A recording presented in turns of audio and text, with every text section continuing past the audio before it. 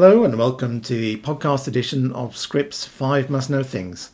This edition for the business week ended 24th October 2020. This is Ian Haydock.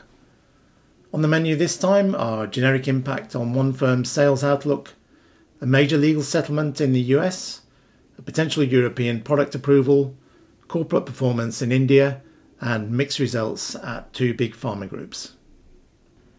Biogen has lowered revenue guidance for the year by $600 million and foreshadowed the possibility of cost cuts in 2021 as its blockbuster multiple sclerosis drug Tecfidera, which is dimethyl fumarate, faces multi-source generic competition for the first time. In August, Mylan launched the first generic version of Tecfidera, Biogen's top-selling drug, and the loss is already having an impact on Biogen's top line. Tecfidera generated $953 million in the third quarter, a decline of 15% over the prior year.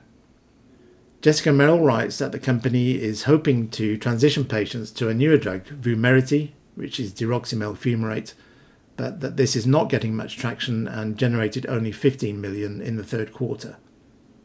Sales of Biogen's other big seller, Spinraza, which is nusinersen, for spinal muscular atrophy also declined 10% to $495 million, challenged by COVID-19 and competition. Biogen's total revenues declined by around 7% to $3.38 billion. Biogen's one potentially big near-term commercial opportunity is aducanumab for Alzheimer's disease, which is pending both US and European approval. But investors are anxiously awaiting the outcome of an FDA advisory committee meeting on 6th November. Either way, aducanumab will have a big impact on Biogen in 2021. CEO Michel Vounatsos suggested during the earnings call that Biogen may consider a cost-cutting program next year, but that the size of this will depend on whether the drug is approved. Purdue Pharma's $8.3 billion settlement with the US Department of Justice bolsters its efforts to emerge from bankruptcy as a new entity, free of the liability from its opioid marketing, Brenda Sandberg reports. The company has agreed to plead guilty to 3 felony counts, pay a criminal fine of $3.54 billion plus $2 billion in criminal forfeiture, and pay a civil settlement of $2.8 billion to resolve the DOJ's criminal and civil investigations of its marketing of OxyContin and other opioid products. Separately, the Sackler family, the owners of Purdue, agreed to pay $225 million in damages to resolve its civil liability. In announcing the settlement on 21st October, Deputy Attorney General Jeffrey Rosen noted it's contingent on Purdue dissolving and the Sacklers relinquishing all ownership and control of the company. With assets transferred to a new public benefit company owned by a trust, this would donate or provide steep discounts for medicines to treat opioid addiction and reverse overdoses. The DOJ said that based on the value being conferred to state and local governments, it's willing to credit up to $1.775 billion against the $2 billion total forfeiture amount. Chairman Steve Miller said that Purdue deeply regrets and takes responsibility for the misconduct detailed by the Department of Justice in the agreed statement of facts.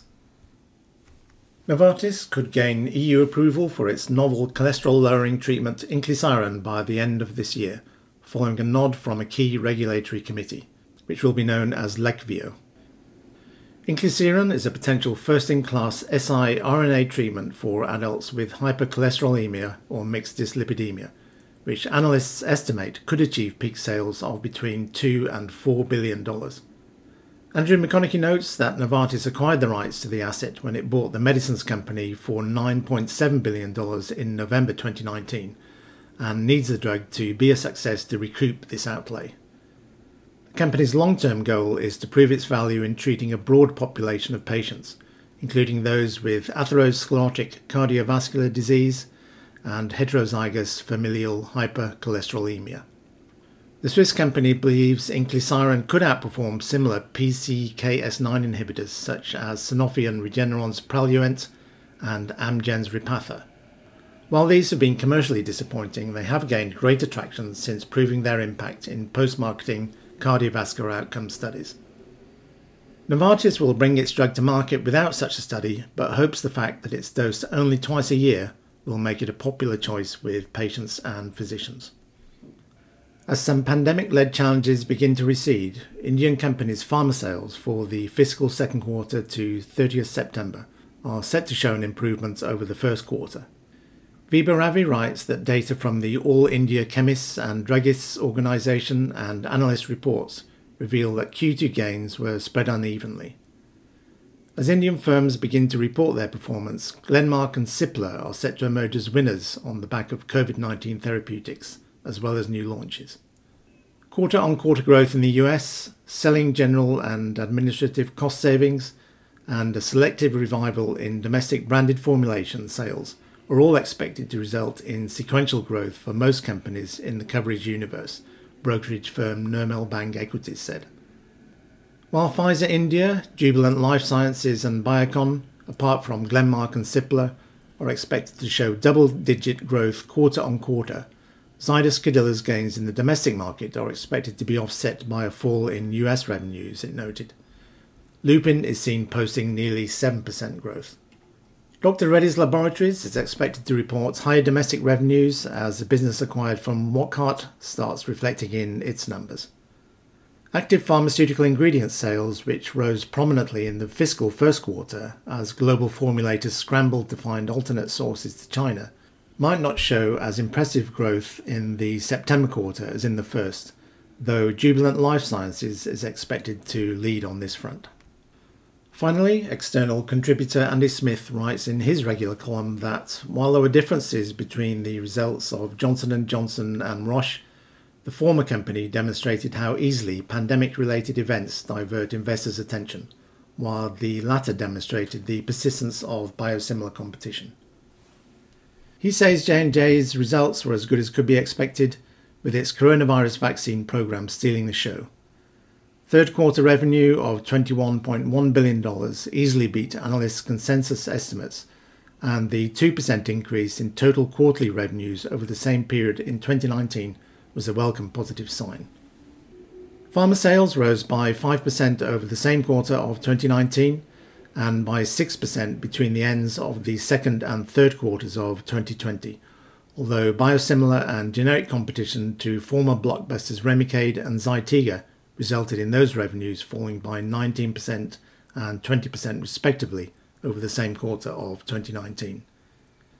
Meanwhile, Roche's group sales fell by 6% over the same quarter of 2019, but rebounded by 4% between the ends of the second and third quarters.